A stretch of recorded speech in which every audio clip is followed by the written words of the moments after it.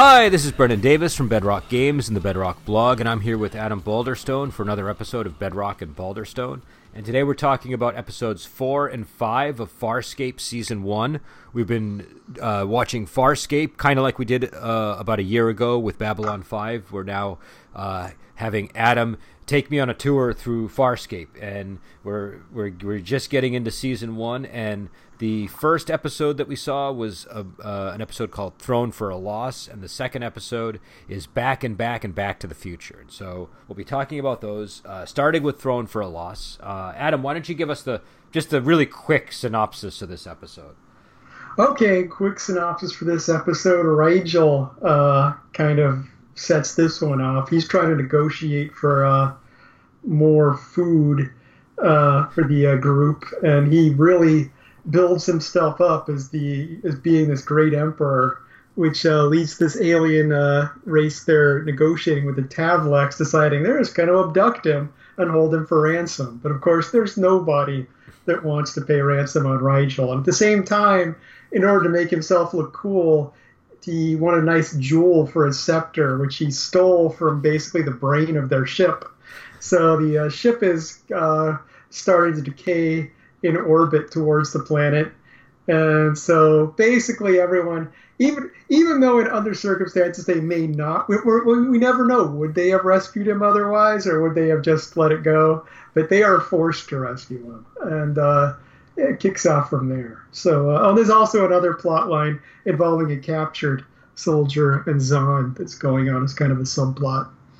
Yeah, this episode was about average for me in terms of my response to it. It wasn't a bad episode. It wasn't like a great episode, but I enjoyed it. I had fun watching it. Yeah. And I thought there was some good character stuff going on, even a little development, because we were learning more about Dargo's blood system, and how, yes, that's right. The little details like that I found interesting. The glove was both a little kooky but interesting as well. I like that it added. It's sort of like I could see all. It was one of these episodes you watch it and you could see they're adding this to increase the tension, and they're adding this to do this. but it was still enjoyable, even though you could clearly see them laying these pieces down. Everything from like the ship orbit decaying to the glove adding this internal conflict between the characters. Yes. Because otherwise it would have just been an episode of Rigel in prison, basically. And which, they did the best they could with those. Actually, having the weird alien Jotheb of the consortium of Trow next to him made that more interesting. But still, you can only go so many sitting in a cell scenes. And then and there was also the whole thing with like the glove has this stimulant in it.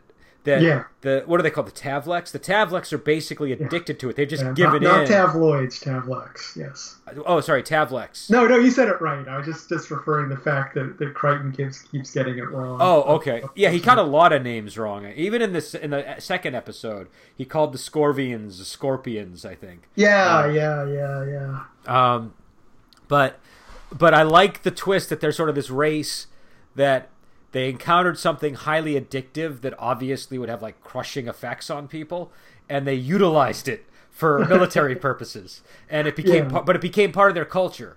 And so I found that kind of intriguing, because it was clear they were treating it the way, like, if this were like a fantasy world, the way certain places might treat sword play or something. Do you know what I mean? Like, it was like that. Like there's this, there's also this reference for the I forget what it was called. Was it the Gauntlet? Or did it even have a name? I think they. Now you mentioned, I can't remember. A Gauntlet sounds right to me, but I couldn't swear Gauntlet works for me. We'll call it the Gauntlet. I got weird vibes from this episode, though. I got like alienation vibes in the scenes between Zahn and the guy that was sort of getting off of the effects of the drug from the Gauntlet. And I don't know if it's because maybe that actor was he reminded me of like one of the Alienation characters. I don't know if it was because the actor played in the series or the movie, or if it just was the makeup. But I just this has one of the same. This show has one of the same creators as Alienation. Oh, does it? Mention it. Yeah. Okay, yeah, because I used to watch that show with my mom, and I just kept thinking this. I don't know why I keep thinking Alienation in these scenes. But I was also getting like and I don't mean this in a bad way, even though it sounds bad, but I was getting like a Battlefield Earth vibe from a lot of the scenes that were occurring on the planet. And I don't know why for that either, but I just kept thinking of Battlefield Earth. The aliens in this one are very comic book, which I kind of like it. They are kind of ridiculous, but there's just something I find really amusing about the aliens in this episode. Yeah, they do. Yeah, they do feel comic book. Now that you're saying, I can see that. This the whole concept of the gauntlet and everything too is just it's all. They've got this superpower with a super weakness and stuff, and I did. Oh, go ahead. No, you go ahead. But I actually think the strongest storylines in this one for me were the ones involving Rigel, and I forget the name of the creature, but the other emperor that was imprisoned that saved him, but then tried to absorb him into he was head of some conglomerate or something. I can't remember. The Consortium of Trow. Yeah, the Consortium of Trow. Thank you. It was a good name. And again, back to our Doctor Who thing. That is a good name. Consortium of Trow. That sounds good. Way better than all the crap names we were getting. Doctor Who. I've been thinking the same thing watching these episodes. The previous episodes too of Farscape. Since you brought that up with the last season of Doctor Who, I'm like, Farscape has really good names compared to that season. And I don't want to. We won't derail into a tangent on Doctor Who names, but no. But I did quite like the name when I heard it. But I like that whole dynamic between those two characters. And just like seeing Rigel so low was kind of interesting. And I also, oddly enough, I liked the subplot with Zahn. It was sort of heavy-handed, but it wasn't like it was a real drug, so it wasn't like they were saying gauntlets are bad. Do you know what I mean? It was. It's interesting. I mean, it's interesting because it's good character building for Zahn. It's like you get to see Zahn. It's a failure of Zahn. It's like her spiritual side. She's trying to do this big spiritual thing and she fails. I feel like it's more about Zahn than it is about the drug to an extent. About her having this situation where she thinks she can fix this thing with her love and benevolence, and no, he's just going to go back and get his gauntlet back. But at the same time, like I have to wonder if it was a failure because. I mean, it's not like he was a drug addict in a planet where he wasn't supposed to be doing that. That was like the culture. So like, he goes back. What is he going to do? What are they going to say to him when he says, "No, I'm done with the gauntlet"? Like, what's going to happen? I mean, it looks like they might kill you for that. I mean, I don't know enough about their culture, but I wouldn't surprise me if that leader just broke his neck for not wearing the gauntlet anymore. So yeah. I mean, when I say a failure, it's a failure in her eyes. Definitely, she seems to feel that way. But I'm really liking Zahn increasingly as the series goes on. He's becoming one of the more important characters, really, in the show. I mean, everybody's important because there's not that many, but she feels like a real pillar of the overall shape of the group, if that makes some sense. Oh yeah, that makes a lot of sense. Yeah. And so I don't know. I thought it was like I said, it did. I would still place it at average because I want to be very. One thing I learned from Babylon 5 is I really have to give myself the spectrum of ranges, because if I come in and say this was great, and then the real great episode comes, and I already have a sense of the quality range of this series. So this I felt was like an average episode. It had some good things. And I think that the thing that kind of made it average was it had two really great parts, and the rest was sort of like we were saying. It was entertaining, but it was clearly just there to make the episode work and keep it suspenseful enough. And I feel like if I had watched this episode when it aired, I would have been fine. I would have been like, this is a good episode. But in hindsight, you can sort of see that stuff better just when something's had time to age. Do you know what I mean? And so yeah. I mean, I think too, this is another episode where I think I'm enjoying it more on the rewatch than I did the first time, because one thing I'm really noticing with the show is that the characters are all expressed really well from the beginning. Sometimes you watch sometimes like you watch the first few episodes of an old sitcom and none of the characters feel like the characters, and you're like, oh, that's weird. But with this show, I feel like everyone is that character because I already have this real attachment to all the characters. It's making even an average episode like this even better for me, I think. I don't know why, but the classic example of what you just said to me is like Dan Fielding from yes. Where he starts out as like a conservative, sort of kind of cruel guy, and then like over the course of the series he becomes more of a sex maniac, and that becomes his defining character. They keep the conservative stuff, but I'm sorry? He just becomes a total sleazebag over the course of the show. I mean, I don't know where they're going with this show, but that is interesting to me. I do think those science fiction series do tend to do that better than sitcoms. Like Babylon 5, I don't know, I guess some of the characters did kind of evolve, but...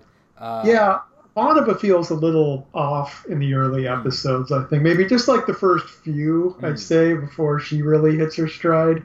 But on the whole, they did a pretty good job there, definitely. I mean, because that's a show, too, where they had a very good idea of where certain characters are going. So, like, Londo and G'Kar, for example, are really strongly defined because there's an arc there they're building towards. And, I mean, to an extent, this show has some interesting character arcs, too. So, But you're talking about different things. Character arc isn't the same as characterization.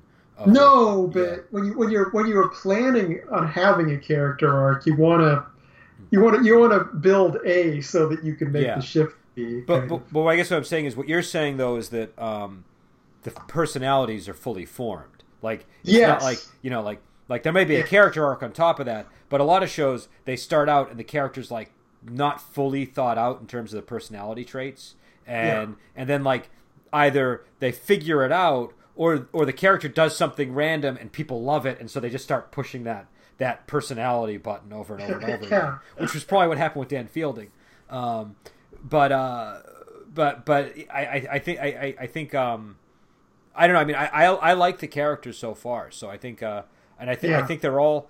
I'm never like, oh man, it's like a Dargo scene, or oh man, it's a Sun scene, or oh man, it's a Zahn scene. Again, the only one who's even slightly boring to me is Crichton, and a lot of it is because he does cringe-worthy things that are deliberately meant to be cringe-worthy. So it's and I think part of that is you're supposed to kind of feel his embarrassment and be in his shoes, maybe. So it's sort of like, oh, maybe I would be behaving like that if I were, because he sort of does these dramatic things that don't really work out. Like you can tell he was thinking about it in advance when he walks into the room, and then when he gets there, it just kind of doesn't pan out the way he imagined it. It's. I mean, and on the character thing too. I mean, I think one thing this and Babylon 5 both have in common is that a lot of the drama in the episodes comes from conflict between the main characters. Like, not because the case of Farscape, they're rarely, not sometimes they are, but they're rarely out and out fighting with each other. But there's a lot of tension between the characters. So having those characters developed is crucial to both shows, I think. Yeah. It's not, it's like in. Star Trek: The Next Generation, for example, the characters were all pretty bland at the beginning, and they didn't need to be because they were always facing enemy of the week, and that was the main dish being served, was dealing with the enemy. So, we'll have to, at some point we'll have to do. I think if we ever do Star Trek, we should start with classic Trek and go through, because I think that would be I think that would be a more interesting discussion starting point for Star Trek. Well, I mean that would also open up. Then you could talk about what makes the other ones different. But I think that would be the way to do it. And also, there are fewer original series episodes, so it would be a easier beginning for. Doing all of original Star Trek is an attainable goal, definitely. All of the Next Generation gets harder the more you work through it. There's a lot of it too. I mean, I watched that show when I was in high school, but I'm always amazed because after I left high school, I kind of stopped watching it. 'Cause, I was in college and I wasn't watching TV much. But Yeah, I'm always amazed at how long that show was on the air. Yeah, it was like 10 years or something. It was a while. Something like that. Yeah, I think about 10 years, and I was like, I really only watched the first 3 seasons at the time. So, whatever else I've caught over the years in a random rerun.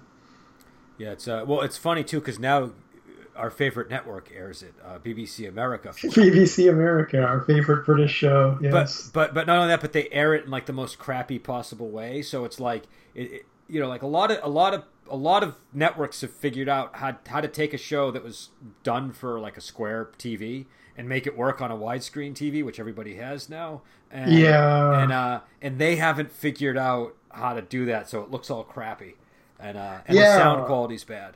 I know. Just have bars on the side. It's like I remember on Christmas Eve, my nephews were watching TV and The Simpsons Christmas special came on. I'm like, oh wow, it's that original Simpsons Christmas special from 1989. I sat down to watch it for 2 minutes, and they did the same thing. It was like the top of the screen was missing and the bottom of the screen was missing, so it would fit the widescreen. And like you're always seeing like part of someone's head, or this is cut off or that's cut off, and I was just like, for 2 minutes, I'm like, no, it's not like the early Simpsons is beautiful animation, but they've still utterly ruined the composition of this show. I can't watch this. Well, if I recall, and I don't know, because every time Netflix puts something up again, it's sometimes different.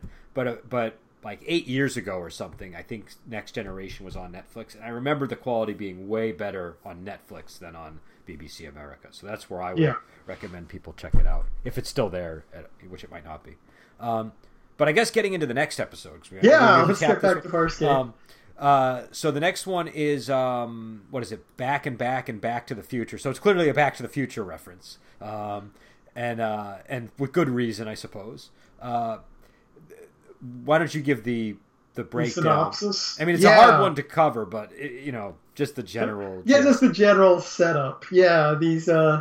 They encounter... One thing I'll just bring up before I get a synopsis, I like the way both these episodes start almost with the action basically going. It's like, the previous episode starts with they're meeting these guys. They like a slower show would have had them hear about the aliens. Yeah. They would have arranged the meeting. Yeah. It's like, no, the meeting's just about to happen. Boom, you're thrown in. This episode, they're watching this ship that's just disintegrating.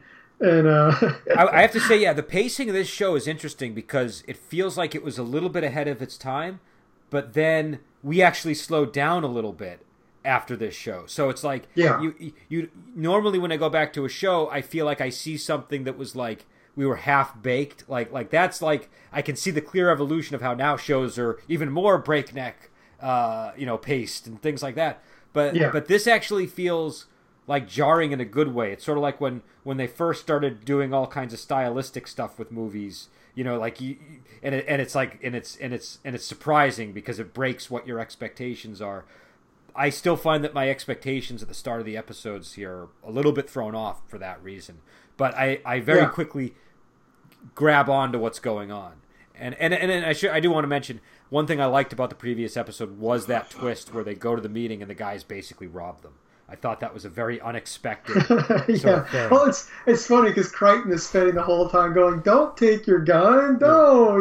It's like going this long argument. It's like, she was totally right to have her gun. It's like the cliche thing would be for Crichton to be right in that situation. But I'm sorry, your breakdown of this episode. Yeah, my breakdown is this ship has at first they're all. This ship's disintegrating in a weird, creepy way, and no one wants to get close. Well, not no one. Zahn does, but Rigel and Dargo are a lot more skeptical about getting close. But they then Dargo sees that there are these aliens he knows, the Illuminax, and he's like, no, we must rescue them, bring them on board. And so they do. They pick up these two. Aliens that are doing some strange experiments, and Crichton gets zapped by something that we don't know what it is at this point. It starts having flashes to the future, and which is it's a It's a concept that's been done before. I mean, I remember Star Trek Next Generation did it, to go back to that, but I feel like it's done really well in this episode. Yeah. But well, I think so. A few things about this one that I quite liked. I thought this was a really good episode. Mm-hmm. I really enjoyed this episode a lot. It felt like it did, and it felt very Star Trek to me, and not just because of the similarity of that plot, but just the way the threat presented itself, with him being zapped and like you know something's gonna go on with him, and what was her name? What was the woman's name? Matala. Matala. With Matala not being all that she seemed, but clearly there was something sinister afoot with her. Yeah. It was that kind of an episode, but it was very well crafted, very well structured, and I like that initially these things look like flashes of insight, but it turns out he might actually just be leaping through time itself. He might actually be experiencing these things. Yeah. And so that it was almost kind of, what was that movie? Not the movie. There's a book too. I think it was The Time Traveler's Wife. Was that what it was called? Or... Time Traveler's Wife. Yes. Something like that. No. The Time Traveler's Wife. I think you're right. I know there was a Doctor Who episode that had a play on the name, and I might be remembering that more than the original title. But I think you're right. But it felt like that kind of time travel, like that kind of like you're time traveling in your own body type thing, and it's like almost biomechanical. Yeah, I mean, Slaughterhouse 5 is the other obvious reference. They even kind of reference it with that's where his phrase, being unstuck in time, that comes from Slaughterhouse 5 by Kurt Vonnegut. So that's like the only Kurt Vonnegut book I've read, I think. Okay. Slaughterhouse 5. Well, that's a good one to pick. That's the one about the Dresden bombing, right? Yes, that's the one. Yeah, I remember that more than the time travel stuff, actually. That's really the heart of it. But yeah, no, I thought that that style of time travel worked in the episode, and what I liked about it was that I liked the switch up where you think it's flashes, and then you start wondering, oh, is he really going forward in time? And I like the way they have him trying to fix it, and it felt like they said, shows do this, and this is like a common time travel plot device, but just the way that they handled the presentation of it really worked. It was you were giving you just enough information to keep things mysterious enough. Do you know what I mean? Like you still were like, well, okay, I get that she's bad, but how is she? Like you were still on the edge of your seat, curious to find out what was going on. And also, they were introducing a lot of important world building stuff as they were doing it. You were learning about this alliance between Dargo's people and what was the Ilanax? The Ilanax. The Ilanax and the Luxans. And but then they throw in the enemy because she's like a spy, and so then you learn of this. Was it the Scorvians? Is what they were called? The Scorvians, yeah. And also, this episode had this really interesting sexy quality to it that I thought was unsettling sexiness to it, which is great. It wasn't like a sexiness that you could relax into. It was like, oh my god, the hero's in peril, but you know what I mean? Yeah, well, there's parts that, well, that's something I like. The classic thing a cliche science fiction show would do with this is have the first flash forward be the ship's gonna blow up. It's like, boom, the destruction of the ship, which is, he actually have one where that happens. But it's like, that would have been their lead-in. The whole episode would be, how are you going to avoid this? But with Farscape, the first leap forward is into this really unsettlingly weird and creepy sex scene. Yeah, and it's weird too because it's like leathery. There's like a leather attire thing going on that I don't think you see when she's first introduced, and so it makes it a little bit surreal because you're like, well, that could just be his fantasy. Do you know what I mean? Because I don't remember her dressing that way. It looks, something about the way it's shot really throws you off, And then they just did a good job with the humor of it because he's like embarrassed by these like it's the one thing you probably would want to keep to yourself if you were in that situation. It's a great reason for saying, well, why isn't he telling anyone about this? And then they have the scene where he does talk to Dargo about it. It's the most awkward and hilarious scene. And Dargo's like, you stay away from her. No, and I like that. I really like the jealous rivalry. And because again, and they explain why later in the episode where Dargo's basically like, it's been so long, like you forget this guy was in a prison, and 8 years. Yeah, so it's a very understandable emotional overreaction that he might have, and I don't know much about Luxans. Maybe they're all built that way. Maybe they get very possessive, but it was kind of a funny, humorous rivalry, and again, the thing that is, even though Crichton sometimes annoys me, I did like that he was constantly making the wrong move throughout the episode, but he was doing it in sort of this self-assured, dramatic way, but it was just kind of falling apart. It just all went wrong in various ways, and you could sort of tell. His big thing is it seems like people kind of think he's an idiot or useless. Do you know what I mean? And he's trying to prove himself, but then something about his nature, he's almost got like an Arnold Rimmer quality to him. I don't know if you've watched Red Dwarf at all, but there's I haven't. Okay, so there's a character named Arnold Judas Rimmer, and that the name pretty much tells you everything you need to know about the character.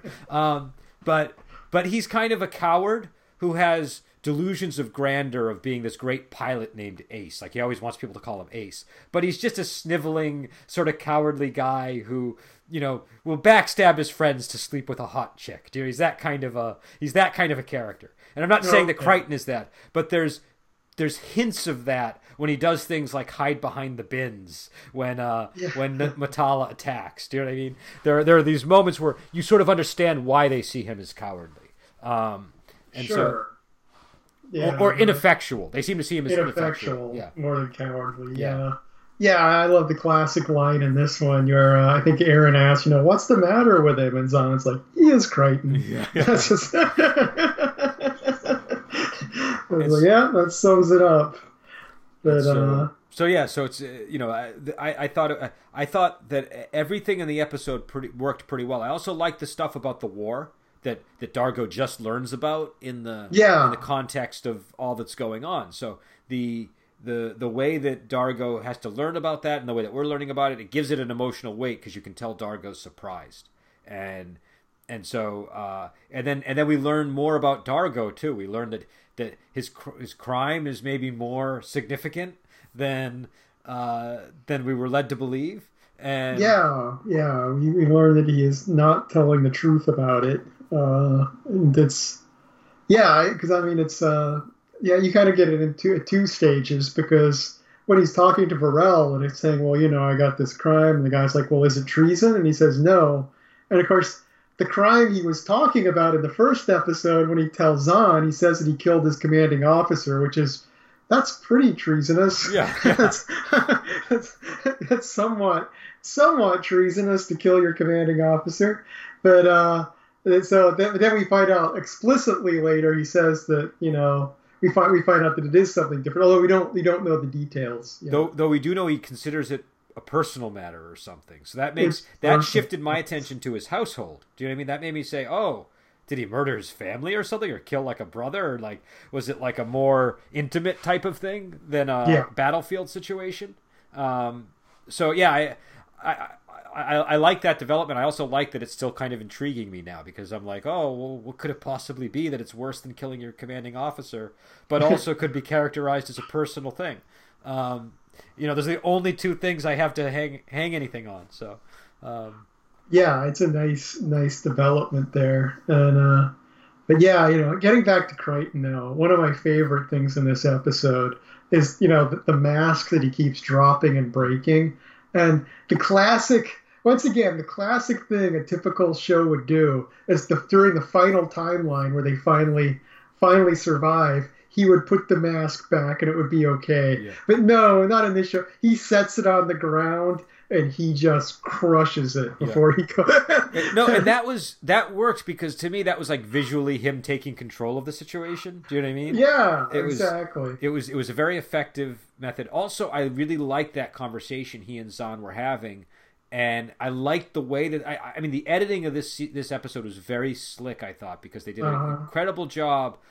It could have come out really disjointed and confusing and weird, and it was confusing when it needed to be, but they were able to give you the future and then have it leap back to a moment, and it didn't fall apart. It worked, and you understood how it was working, and then when he finds out that what did they say, time dislocation or whatever, that I thought, number one, I loved the weaponry. I loved the idea of them using this black hole, and I liked that was the cause of this. That was kind of it was cool when it was sort of explained. What was his name? Varel, was that the guy's name?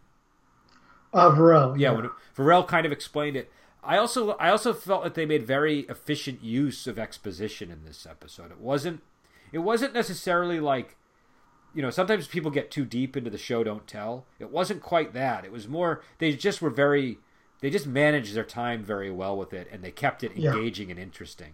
And I think with the conversation with Crichton and Varel too, I like it when they that they remember that Crichton is a scientist. As soon as he brings up a quantum singularity, Crichton's just like, a black hole. It's like he's not like, what? Can you explain that? Which is also really great because that was a good way to sort of explain it to the audience, because not everybody, especially at that time, I don't think a lot of people would have just leapt from quantum singularity to black hole. Yeah. No, exactly. And so I think that was, but they didn't sit there and go, oh, a black hole? You mean like a collapsed star that like he just said black hole. That's all you needed to know. And it didn't dumb it down too much, but it also was totally it was totally aligned, or not aligned. It made sense that a scientist character would say that. Do you know what I mean? Like, it felt like, because like you said, they were kind of nodding to the fact that he's a scientist and reminding you he has a scientific background. And so that one line, because that was my thought when that happened. I was like, oh yeah, he's a scientist. He can communicate with this guy. They can talk. But it's I mean, I think what's good about this episode too, the editing is kind of crazy, but it actually makes it more interesting, because once again, the more traditional way shows like this work is you go through the entire story once, then you go through it a second time, then a third time. Whereas this, because it jumps around a little more randomly, it minimizes the amount of time you have to, go through the same portion of the story again. It cuts to the chase a lot by doing that. Well, and they're different enough each time too. I felt in this one, they weren't like because there are some shows where that gets really tedious, where you gotta like literally sit through the same material again and again, and it's very slow. This was all done very. It didn't have that problem at all. It wasn't an issue, and I think I don't know. It was this was a really good episode. I enjoyed the whole thing. I didn't have any complaints. No, this is just a classic Farscape episode. I would say. I'd say this is probably the first truly classic Farscape episode. Okay, so. All right. Okay, so that definitely raises the bar a bit. So this I'm curious to learn more about the Scorvians, because the one thing I noticed was when she sort of revealed herself, her voice changed very dramatically. Yeah, that's right. Yeah, she does the. I mean, she goes from one weird voice to another. It was like, well, before she was using almost like a porn star voice. Like, it was sort of like this, like she really stuck out. Like, it was like, this woman is not, something is going on here. And it was like, it was like, I feel like they did a really good job of making you afraid of her character from the beginning, but doing it in a way that sort of just like put you off guard a little bit. Like, you weren't, you were like a little bit more focused on the wrong things. Do you know what I mean?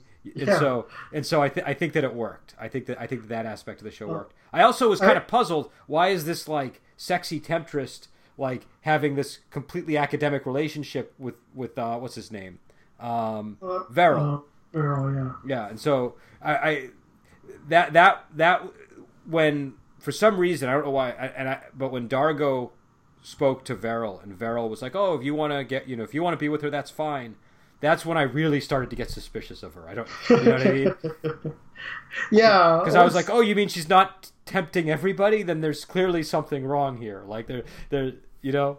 I like the fact she was so unsettling too, because it adds to the fact that we talked about that scene already with Crichton and Dargo, where Crichton's talking to him and Dargo's like, it thinks he has some crush on her, and it's just like, and Crichton's like, no, she's really not my type, but it's like, yeah, it's like she's completely there's just something about her character that's really off-putting, so it makes it more funny than if the character really were like seductive in an appealing TV kind of way that was drawing the audience in. The fact that most people watching the show are like, well, there's something wrong with her. On. Yeah, it's very well. She's like half crazy or something. There's something weird going on with her, and you can tell with Crichton, like he's disturbed by these intrusions. Do you know what I mean? He's like it's bothering him. And Dargo is the one who's, again, though, I thought that made sense, because the way I was looking at it was, well, if Luxans and Ilonix have this long-standing alliance, then they must be a little more compatible than, like, you know what I mean? Like, they've learned about each other. They so he knows how compatible they are as a species and all that stuff. So, whereas with Crichton, I think he even said, like, can I even do anything with her? Like, I can't, he doesn't know. And it's also kind of interesting because it kind of gets at the Star Trek thing where Kirk is like, famous for, like sleeping with all these different, and I guess Riker later on. But that on the one hand, Star Trek kind of hand waves all of the problems that entails. And this episode sort of highlights a lot of the problems that entails, if that makes sense. He just doesn't know what's going on at all. But this is we have the scene with Aaron and Matala too, where they fight, where we get to see a little bit of Aaron's personality there with where they're not just sparring physically, but going at each other too. I was reminded, and again that reminded. What is it? Is it Nimbo Jitsu? Is that the one from Star Trek? Yeah. Oh, yeah. I can't remember the name of it, but I know what you're talking about. I'm going to look it up while we're talking because I do want to get that one right. But I don't think it was Nimbo Jitsu. It was no, it's not. It's Yimbo Jitsu. No, I couldn't be sure, but I know it's not Nimbo Jitsu. But let me see. Yeah, but yeah, that was her little scorpion strike attack. Well, that whole I don't know how Ambo Jitsu. I'm sorry, I got it way wrong. Ambo Jitsu, the ultimate martial art. Which that scene is always just struck. That's like always. That scene encapsulates, to me, like how shows and movies get martial arts completely wrong. Do you know what I mean? It's just like a complete misunderstanding of all the things that go into a martial art. And so I was thinking about that during this scene. Number one, I think this was... It's a martial arts scene of its time. It's a martial arts scene where, particularly with the Matala character, she's doing these like really odd hand movements that were extraordinarily impractical. And then she finishes off some with a dim mock type thing with a scorpion sting almost, which I thought looked pretty cool. I thought that was one of the better moves that they invented for the scene. Yeah. I thought that the Sun stuff was good though, because she seemed a little more practical in her approach. It felt like she was just kind of a basic punch kick. You in the face. Yeah. Yeah, which fits her character. She's not going to be doing anything too crazy. And interestingly, she was the one winning the fight the whole time up until that dim mock move. So yeah, it was. I thought that I thought that it was those scenes I always enjoy in these shows, because on the one hand, like, I'm sort of critiquing them like from a martial arts point of view, but I'm also very interested in like the date, like.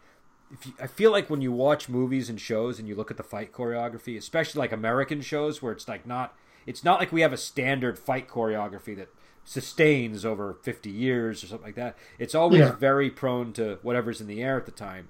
And there's a difference between a show that's choreographed in the 70s versus the 80s versus the 90s versus the aughts versus today, and this to me felt very 90s.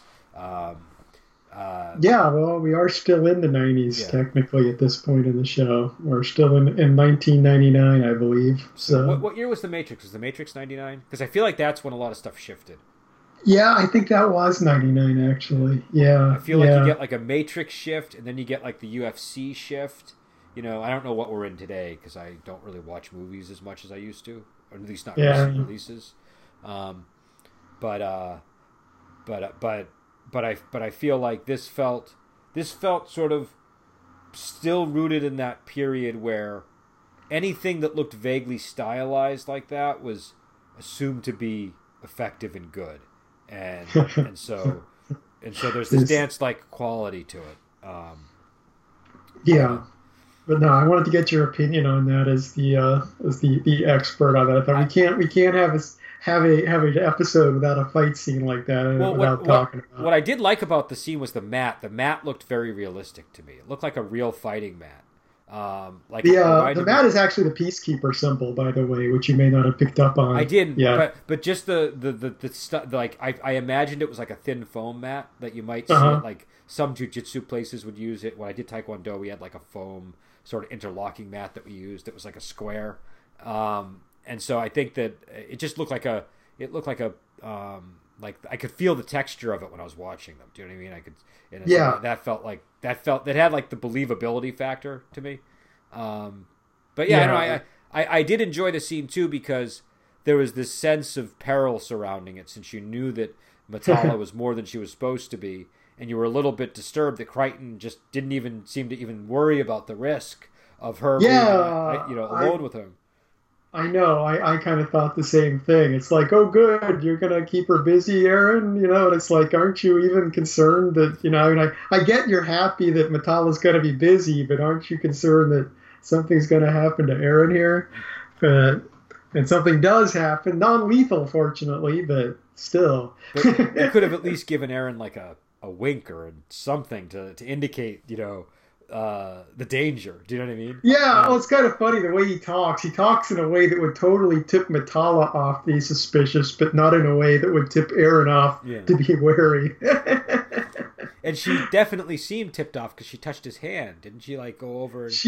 Well, I think that's the whole reason. She doesn't have any reason to take Aaron out other than the fact she's like, I think she's suspicious, like, I've got to get back. I'm just going to knock Aaron out, and I can go back and get involved in things again. So I feel like he kind of prompted her to use that move on Aaron, because otherwise, why would she have bothered? That was really her only reason. Interesting. Okay. Yeah, no, that makes sense. So I don't know, any other thoughts on this episode? Is it, or the two episodes together? 2 episodes together? No, I think I've pretty much covered everything I had to say. It's I think we're getting into the meat of the show now, and we're gonna.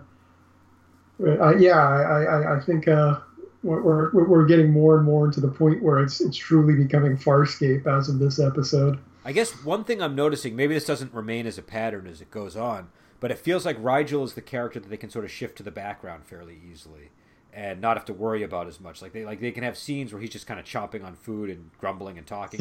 Yeah, that's true. But and so I sort of noticed that, and it kind of works. It's like he kind of gives the ship some atmosphere, if that makes sense. Well, I think from both a story perspective and from a story writing perspective and from a practical and universe perspective, Rigel is, within the world, he's not someone who's going to want to get involved in a lot of action because he's just this little amphibious dude who's 2 feet tall and can't walk that well.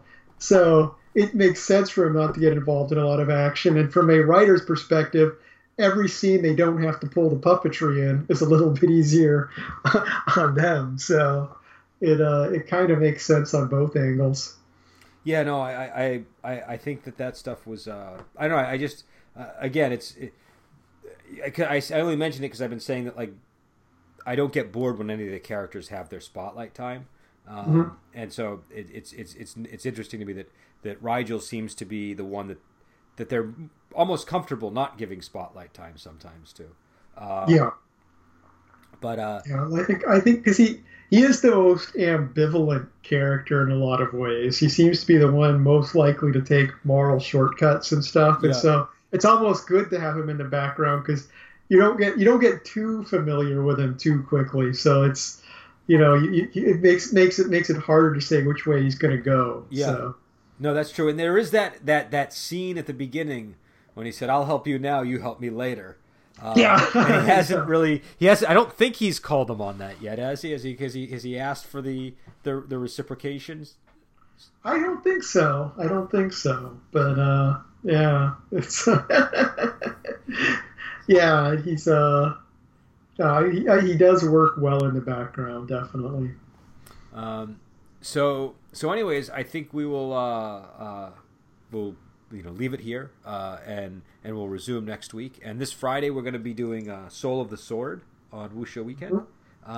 This is an incredibly dark wuxia movie. I cannot emphasize that enough. I've seen a lot of wuxia movies, and this one surprised me with its darkness. It is not dark in the way that it's highly atmospheric. It's not like dark like the camera work makes it dark. It's dark just because of what happens, and so you kind of have to. I think you have to watch a bit of classic Shaw Brothers wuxia to appreciate the level of darkness that this movie has. Because it might, if you're used to like Walking Dead and sort of more sleek, modern, dark character drama, it might not seem quite as dark. But it definitely is. And so we'll be back, and we'll be back on Sunday with our 11th Son discussion, and I know we got other stuff in the works as well. But yeah, so we will let you go, and we will talk to you later.